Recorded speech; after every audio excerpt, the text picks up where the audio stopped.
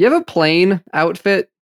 Not like a PLAIN, but a PLANE outfit, like what you wear on airplanes. Like every time? Sort of, because like I usually have a plane outfit that I know like this is what works on airplanes. I have a formula, I think. It's not like a defined one. I'm like saying it like I have this like inputs and outputs, but like I mean I've got like probably internalized guidelines at this point. What's your theorem of plane flight? I mean, I'd always wear easy pants, so that continues. And to be honest, I think I've just translated my plane outfit into my regular outfit is what I'm learning, articulating this out loud. But usually shoes that are super accessible, because you still got to take those off. Yeah, and then it's just got to be, there has to be elastic waistband. Not because like I plan on eating a lot on a plane, but it's just like sitting in a fixed waistband. I hate fixed waistbands anyway, but sitting for a long time just doesn't sound great. I don't know why I prepare for plane travel. Like I'm going to be stuck in like a box for 14 hours, but that's kind of how I do it. Something that can be folded into a pillow that I won't be able to sleep on. So like a hoodie. And then the jacket that doesn't fit neatly into the bag if it's a cold weather situation. That's what you're wearing? Yeah, onto the plane. Are you one of those people that like puts your jacket in the overhead bin? No, I use as much pillow as I can. I try to get window seats. Good man. Yeah, I'm also a window seat person. I don't wear like a leisure suit either. I'm not like wearing like a matching top and bottom track situation. Nor do I. The people who travel in suits worry me. I've never been a suit plane guy. I don't trust those people. They worry me. Like, what are we, like 3 degrees removed from Patrick Bateman? You're on a plane. Come on. This isn't like 1971. Hear, though, that it does get you the bumps, but like I never fly respectably enough to like ever get bumped. Is that an incentive? Like they'll bump you up to first if you're wearing a suit because you look good? So I've heard. It's no wonder why I've never been bumped up to first. I look like I'm lucky I made it to the airport. That's like the aesthetic I'm going. It's like, oh, he got here. David, I feel like you're a uniform guy. Do you have a uniform for the airport? Oh, absolutely. What is it? I mean, I'm on the same wavelength of slip-on shoes, but I typically wear roper boots, like no laces, because you can get them on and off easy, and also you can step through like burning fire and metal. I think like decently with those. Always jeans, I just wear jeans pretty much exclusively. And I always have a hat of some kind that you can like pull down over your eyes, like a beanie or like another like opaque baseball cap type thing. Quint hat worked well for that. And I usually wear my vintage flight jacket, my CW 45P, because it can crumple up like the pillow. And also it is fireproof because it was designed for, people crashing in airplanes. Flight jackets, huh? That's what we're doing today? We're doing flight jackets, but we're not talking about flight jackets in this. I was like, okay, I think I can get up to like World War I in this episode, and that just did not happen. Classic Shuck. I was way too excited by tales of people from the Middle Ages like gluing feathers to themselves and dying. Oh my gosh. And the Union Army Balloon Corps. I know nothing about the first, and I feel like I know a lot about the second, not like from personal experience, but there's a lot of descriptors there. Have we updated that at all? Sadly, no. We do not have a new corps of aeronauts in the way that we did in the 1860s. People have deemed it ineffective. I feel like it's a quiet way to travel.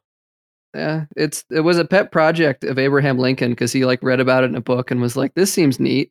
Let's do that." He's like, "There's not enough going on. I will conquer the skies." Then there was there was a response. There was a like Confederacy balloon corps that came up like in opposition to them, which is sort of like a Monitor and Merrimack type situation, with balloons and like way more underpublicized. And most of these balloons were full of hydrogen, so they were incredibly explosive. At the same time that it's and they figured that out. Like, oh yeah, so many people died in like balloon experiments. And then when they built the Hindenburg, they were still like, let's go with the hydrogen route. You got to make it make it till you get there.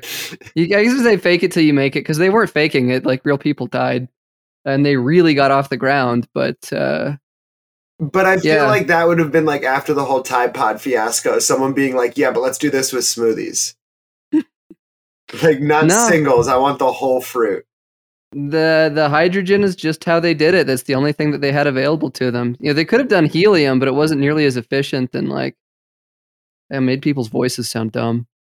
Was it hard to like take orders from a guy who sounded like Chippendale? I guess, you know, all those people had to die, but I suppose it was worth it just for that one extra veneer of professionalism in the ballooning crowd. They're like, this would be safe, and they're like, but the octaves. What about the octaves?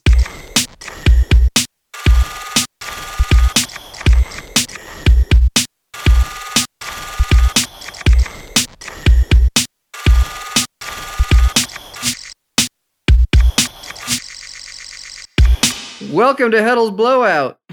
I'm David Shuck here with Reed Nelson. How's it going? And we're here to do another ambiguously long history series. I don't know how long this one's going to be, but if you liked our 13 episodes on the history of denim, strap in, Maverick, because we're coming at you with who knows how many on the history of the flight jacket. Does that make you Iceman? I think it makes me Goose. I don't think I'm going to make it to the end of this one. I think I'm going to die around like episode 8. If you're piloting this ship though, I go down with you on like Top Gun. Well, you know, there's some things that you just have to be here for, Reed. Goodness gracious, Great Balls of Fire. The flight jackets, they hold a spot near and dear to me because I feel like they're intrinsically tied to a lot of other things like the space race, the Cold War, and you know, I got to make my own weird space race shoe collab a few years back, and the development in aerospace in the last 100 years also had to be complemented by the development of new clothes. Like as the airplane gets better, your clothes have to get better for the airplane or else you'll die. And that's kind of exciting. Most everything that we're going to be discussing was designed by governmental research and development, whether that's military or scientific. And we're primarily going to be focusing on those made in the United States, but it is fascinating to see the different ways countries approach the same problem. So like, you ever seen the Soviet spacesuits designed to walk on the moon? You ever see those at the Air and Space Museum? Yeah, the Smithsonian, I think. Right? They've got one on display. Yeah, they are bonkers. They're like these like disco rhinestone things that have like pieces of wood on them. I mean, I feel like wood is widely known as a great space travel material. And you get into them by like opening up it's like a back door on the suit. Yeah, there's a hatch, and then you like climb into it. You know, like you're getting into an exoskeleton. They're super cool. It's like the Men of Honor diving suit that Cuba Gooding Jr. wears. The courtroom scene. But it's for Russians on the moon. Yeah. Yes. Similar. Although I don't think they have the cool face mask like the one in the diving suits used to have. No, not as cool. They had it's like a gold, like reflective type thing. They were shiny though. They were similarly shiny. That's what I do remember. Definitionally, what are we talking about when we talk about flight jackets? So, flight jacket, I guess for the purpose of what we're going to be discussing, is some piece of outerwear designed for the specific purpose of piloting an airplane, spacecraft, helicopter, you know, something that leaves the ground. I wasn't aware that this was like a Raymond Carver, what we talk about when we talk about love situation. Exactly, but it's flight jackets. Yeah, no, I accept that definition. And thinking about like what a flight jacket does and like what are the difficulties of flying that it helps to protect you from or ameliorate the unpleasantness of flying. Number one, it's cold. The early planes were open air, so you had the elements blasting directly at you depending on what the weather was like. And then also as the altitude like gets higher, the air gets thinner and it gets even colder still. And it's windy, as you might expect. Is like with open air, whatever speed you're traveling at is the speed of the wind is hitting you in the chest. So windproof is sort of a must. Then you might get set on fire. Like if you're flying in anything other than a 737 MAX, like early planes were not nearly as robust as the ones that we're experiencing today. And early in a military plane that might have to like fight something other than the elements, you needed to be protected from a crash and the ensuing fire. And then atmospheric protections. You know, sometimes the air gets so thin that you can't breathe, and the jacket itself has to provide its own atmospheric protection and oxygen for the pilot. It's a lot of specs. We're getting a bit ahead of ourselves because the first pilots for the first planes really didn't give a shit about any of the things that protected them from flying. They just wanted to fly. And for that, we're going to start with the first things that left the ground several hundred years ago. We live in a fast-paced world. Sometimes you just need to slow down and stop. Heddles Plus, the new membership program of exclusive content, giveaways, discounts, and a community chat forum. Try a month free with the code EXTRABLOWOUT. People have dreamed about flying since practically the beginning of recorded history, as we've basically looked at birds with envy and derision for all of our cognizant lives. And the oldest known depiction of human flight is dated between 2350 and 2150 BC. And this is a 4-centimeter high clay seal in which, in the Museum of Ancient Near Eastern Antiquities in the Pergamon Museum in Berlin, it has a 10-centimeter wide clay relief showing the shepherd Etana riding an eagle. The first thing that we can see of people flying, or trying to fly, or imagining flying. The merch for the Museum of Ancient Near Eastern Antiquities in the Pergamon Museum in Berlin has to be the most crowded shit of all time. It's like, just imagine it in Barbara Kruger font. It's just like 42 words. We should sell bootleg merch to this museum. Sign me up. And then in people actually attempting to fly, we've got a lot of stories of people putting on bird wings or attaching themselves to kites or rockets and horribly injuring themselves or killing themselves. Do you think they were super confident before they would do this? Like, do you think like when they would strap that on, they'd be like, they'd look behind them and be like, I don't know what you guys are freaking out about. This is going to fucking work. Yeah, I think that you have to have some confidence in it, right? Like, if you're going to do it, like, there's no one that's doing this thinking they're going to die. I just like the next person. Like, one dude does the wing thing, and then the next guy's like, no, what was wrong was the wings were too small. I've got this. So the Andalusian scientist Abbas ibn Furnus in 810 to 887 AD reportedly made a jump in Cordoba, Spain, covering his body with vulture feathers and attaching 2 wings to his arms. Furnus flew some distance before landing with some injuries attributed to his lacking a tail, as birds used to land.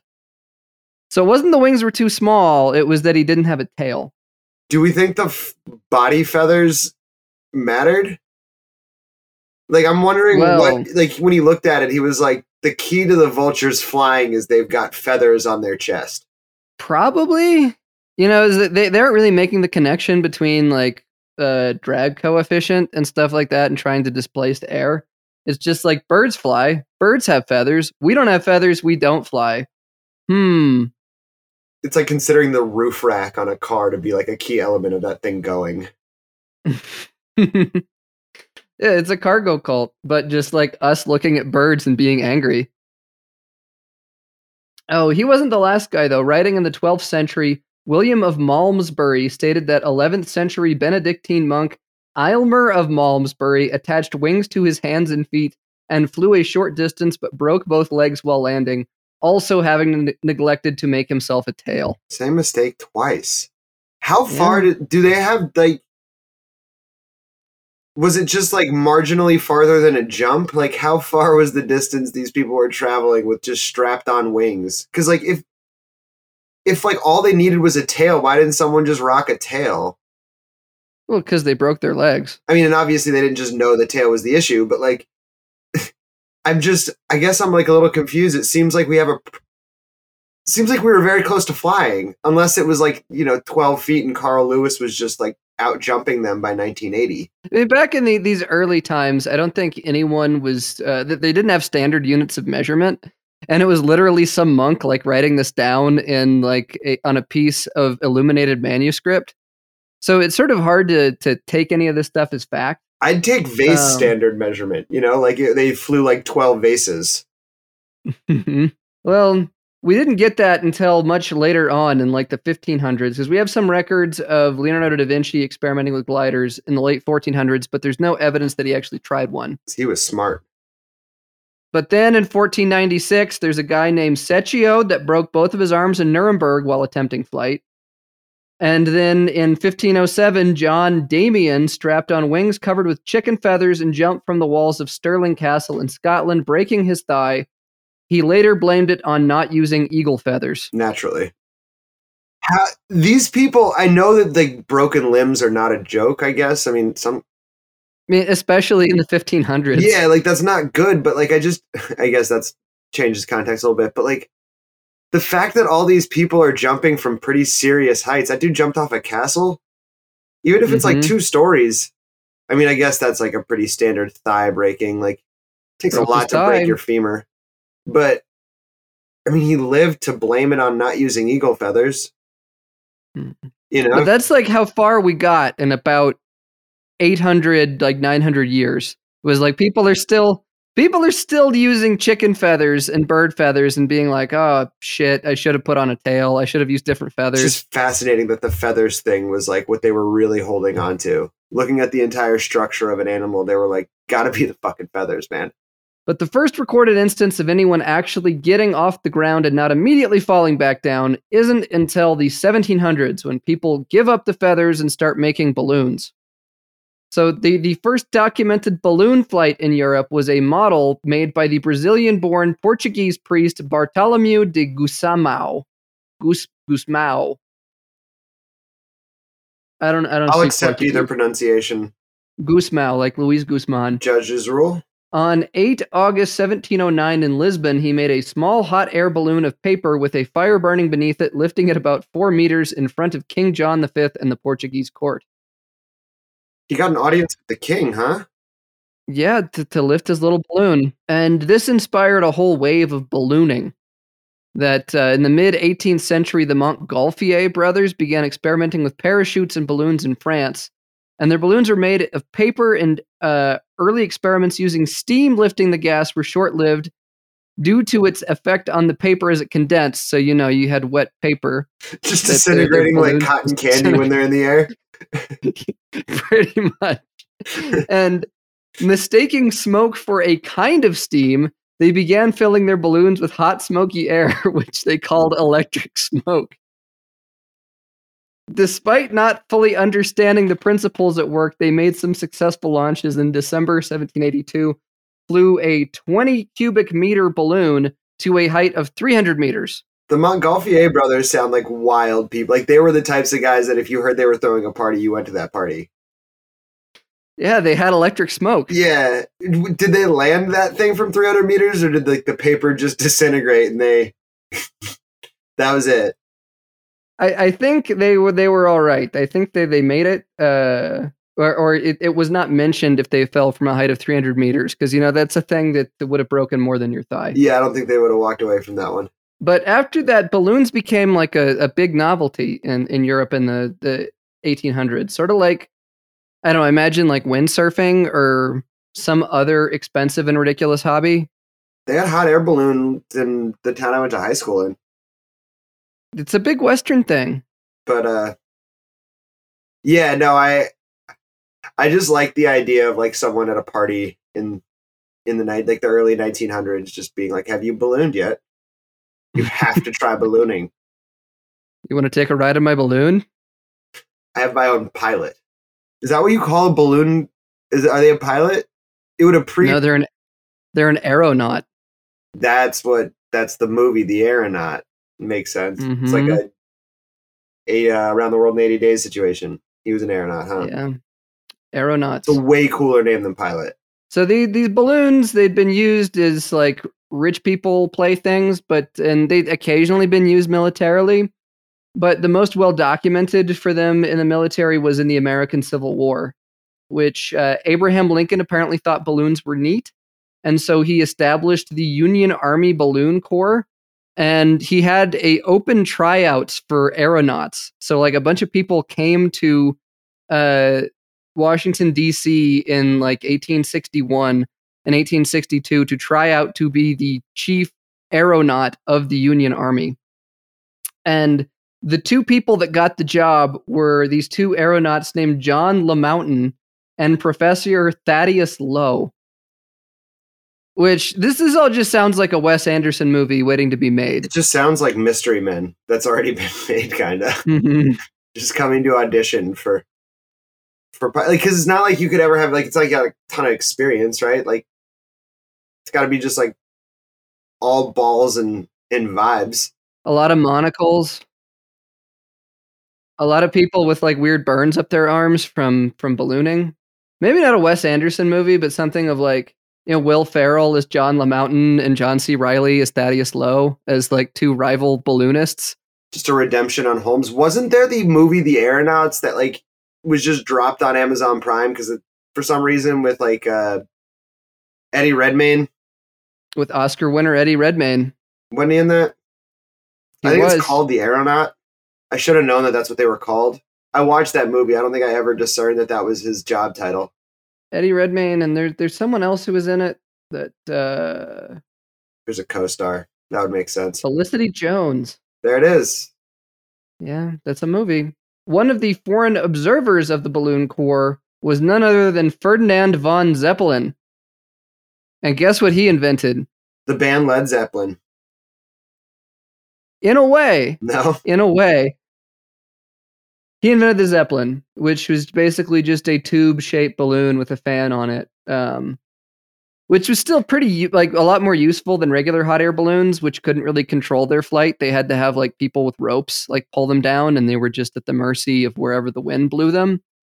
But a Zeppelin, you could sort of control that a little bit. So, like, what's the difference between a Zeppelin and a blimp? They're sort of the same thing, you know, like... There is a definitional difference between like a blimp, a dirigible, and a Zeppelin, but I feel like you're just splitting hairs with the hot air people at that point, which, you know, they're going to come for us now that we've said that. Whoever named dirigibles was just, they wanted a fight.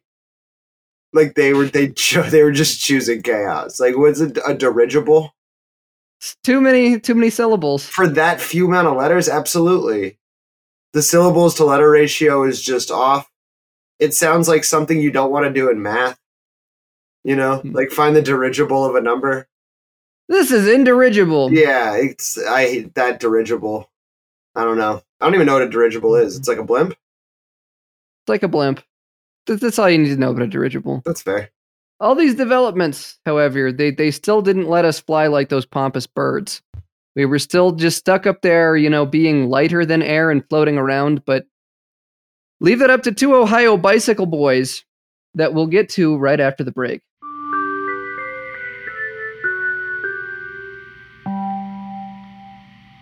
Attention, Blowout listeners. Stop by the Heddle shop for a wide assortment of sweaters, knits, and Teamster tees available in the newest colors and styles. Our denim tops and jeans for men's and boys are made in USA and are available in a rainbow of colors at a low Heddles price. Visit shop.heddles.com and use the code BLOWOUT for a special listener discount. And we're back. So one of my favorite state rivalries is Ohio and North Carolina because they both try to take credit for the birth of aviation, like both of their license plates. Wait, it's on both license plates? Yeah, they both say like, I think like one says birth in flight and the other one says first in flight. So Ohio is birth, North Carolina is first? I forget. I didn't look it up. It's wild that they've taken this to the license plates. Like they've the literal streets, huh? No, well, they both have like some claim to it. I feel like Ohio's is more dubious, but I'll let you get into it. They're both talking about the Wright brothers. That's what they're both competing over. Which, if you don't know the Wright brothers, they were the sons of an itinerant preacher living in Dayton, Ohio, and they're the ones that finally cracked the code of flying. They're the ones that finally put those birds in their proper place. That they were tinkerers from the beginning. They first made printing presses and then perfected the modern bicycle. They had two models, the Van Cleef, and I forget what the name of the other bicycle model they had was, but it wasn't as good as the Van Cleef, but it was also a good name. If any of you ever make it to Detroit or just outside of Detroit to the Greenfield Village, like it's at the Ford Museum, they have every single brick from the Wright brothers shop, their bike shop. assembled like in Right perfect, cycles. in perfect working order. It's actually pretty cool. That's like that and Edison's workshop are probably the two coolest things that they've got there. But they have like, In Detroit? yeah, it's like right outside. It's like in Dearborn, but 25, 30 minutes closer to the airport than the city. But they have the Wright Brothers bike shop. Yeah, Wright Cycles. It's across the street airport. from Edison's boarding house, which is not historically accurate, but both are the historically accurate building, to clear that up. But they like picked up the building from Dayton and they moved it. Yeah, brick by brick. So the Wright brothers, like many people, they sort of see kite-like gliding as the key to flight, but they quickly changed their tactic when they hear about the death of Otto Lilienthal. You know Otto Lilienthal? I do not know who Otto Lilienthal is. He's often in crossword clues. That's the only reason I had heard of him before. He's he's a big short Oh, they love Otto. They just go like fan. German flying Lilienthal, like OTTO. Okay. Yeah, I mean, I feel like that's actually the versatile crossword puzzle word if you're an architect. Mhm. You know, it's a lot better than like von Bismarck. You know, that gets old pretty quick. Ram. But Lilienthal was a German inventor known as the Flying Man, who had a gliding contraption that he would show off at like country fairs and stuff like that. And he had like 2,000 recorded flights. And it was this thing that he would like hold on to. It was sort of like a hang glider, but it was like a triple decker hang glider. And he had like had successful flights, but then at one expo in 1896, he got caught in an updraft, crashed, and broke his neck, and he died the next day in a long line of people that are trying to taunt the birds by dressing up like with. He didn't have feathers on, but you know. You finally cracked that code? Yeah, but when you fly like that, sometimes you crash. And yeah, like the balloons, Lilienthal's glider was mostly at the mercy of air currents, and the Wrights believed that they needed to control the air if they were going to fly successfully and, you know, not die. So they designed their flyer to be sort of like a kite, but to have like ways that they could manipulate it to control the airflows on it. So they had wings that could bend to control roll, and they hired an engineer to build a little combustion engine for propellers on the back so they could, you know, control their own airflow. And seeking an area with temperate climate and wind, as well as soft ground for the crash that they expected, the Wrights relocated to Kitty Hawk, North Carolina for their first flight, which they successfully undertook on December 17th, 1903. So hence the rivalry between Ohio and North Carolina both taking credit. If you've been to Kitty Hawk, you understand why they've chosen Kitty Hawk. It's just like dunes and sand, but like super soft sand, like sand that's just been beaten to shit by the ocean for thousands of years, so it's all super fine. And like, but the dunes there, as someone who appreciates running down a sand dune, strong dunes, like in that whole Outer Bank area. I just went for the first time this past summer. Got obsessed with pirates. Then the Netflix show came out. It's been wonderful. But yeah, Kitty Hawk, they really do pump. That's what they've got besides the pirate thing in that area. It's the Wright brothers. But like, I get why they claim it, because I don't think they couldn't have done that shit in Ohio.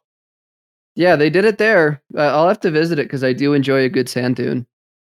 It's great sand dunes. And especially like single claim to fame tourist areas.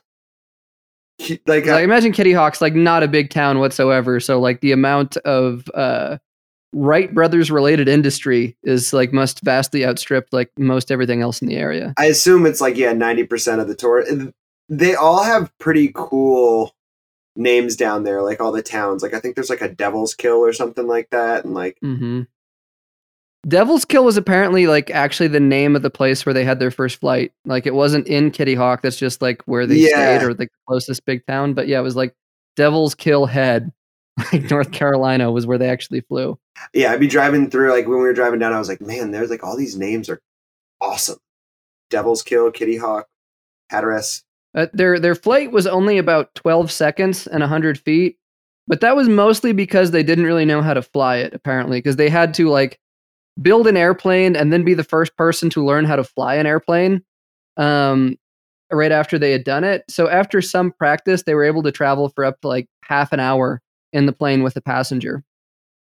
And this was a major, major breakthrough. But for the next couple of years, most of the effort that they had was just convincing people that they actually legitimately had flown their airplane. Like a Pixar It Didn't Happen situation? Pretty much. There's just like, like, hey, we flew an airplane. And they'd be like, really? No, you didn't. Receipts were harder to come by, I suppose, in the early 1900s. Yeah, like, you have to come out to this one special area where we have lots of sand dunes and the wind is just right at this one time of day, and we'll show you. Well, also, I'm not sure how far, to be honest, they were down there, but like a lot of that area just will get washed out. Like the road will be very, very, very small between the sound and the ocean, like 35, 40 feet of road. To the point where they've built quite a few bridges now, and I imagine those things were not there at the time. So it's like if you were going to go watch them fly their plane, you could also just get marooned there for a little while. I imagine. Hey, you got to risk it, just like they did. This was luckily at the same time that the motion picture camera was becoming more widespread. So like there were some synergies here that like the internal combustion engine and airplanes and motion pictures were all developing around the same time. Would they like bring a projector with them? Just be like, here. Eventually this is what we've done? they did. And they would like, when they got better at flying and they knew they wouldn't crash as easily, they would have like little expos and things where they would fly it around for people and charge tickets. Cause like, that's how you made money off of that invention back then. It was like, you had to start a sideshow with it. And that's how you funded your like operations. That's how you had to make like, I mean, that's how like baseball players made money barnstorming. Playing exhibition. Yeah, exactly. After the season. The season was like to build up a name.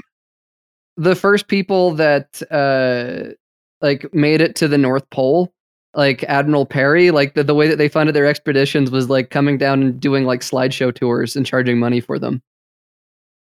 If you think people don't appreciate science like today and we don't like publicly fund science, just like go back 100 years ago. Do you think anyone was going to those like Wright Brothers movies being like, this was CGI?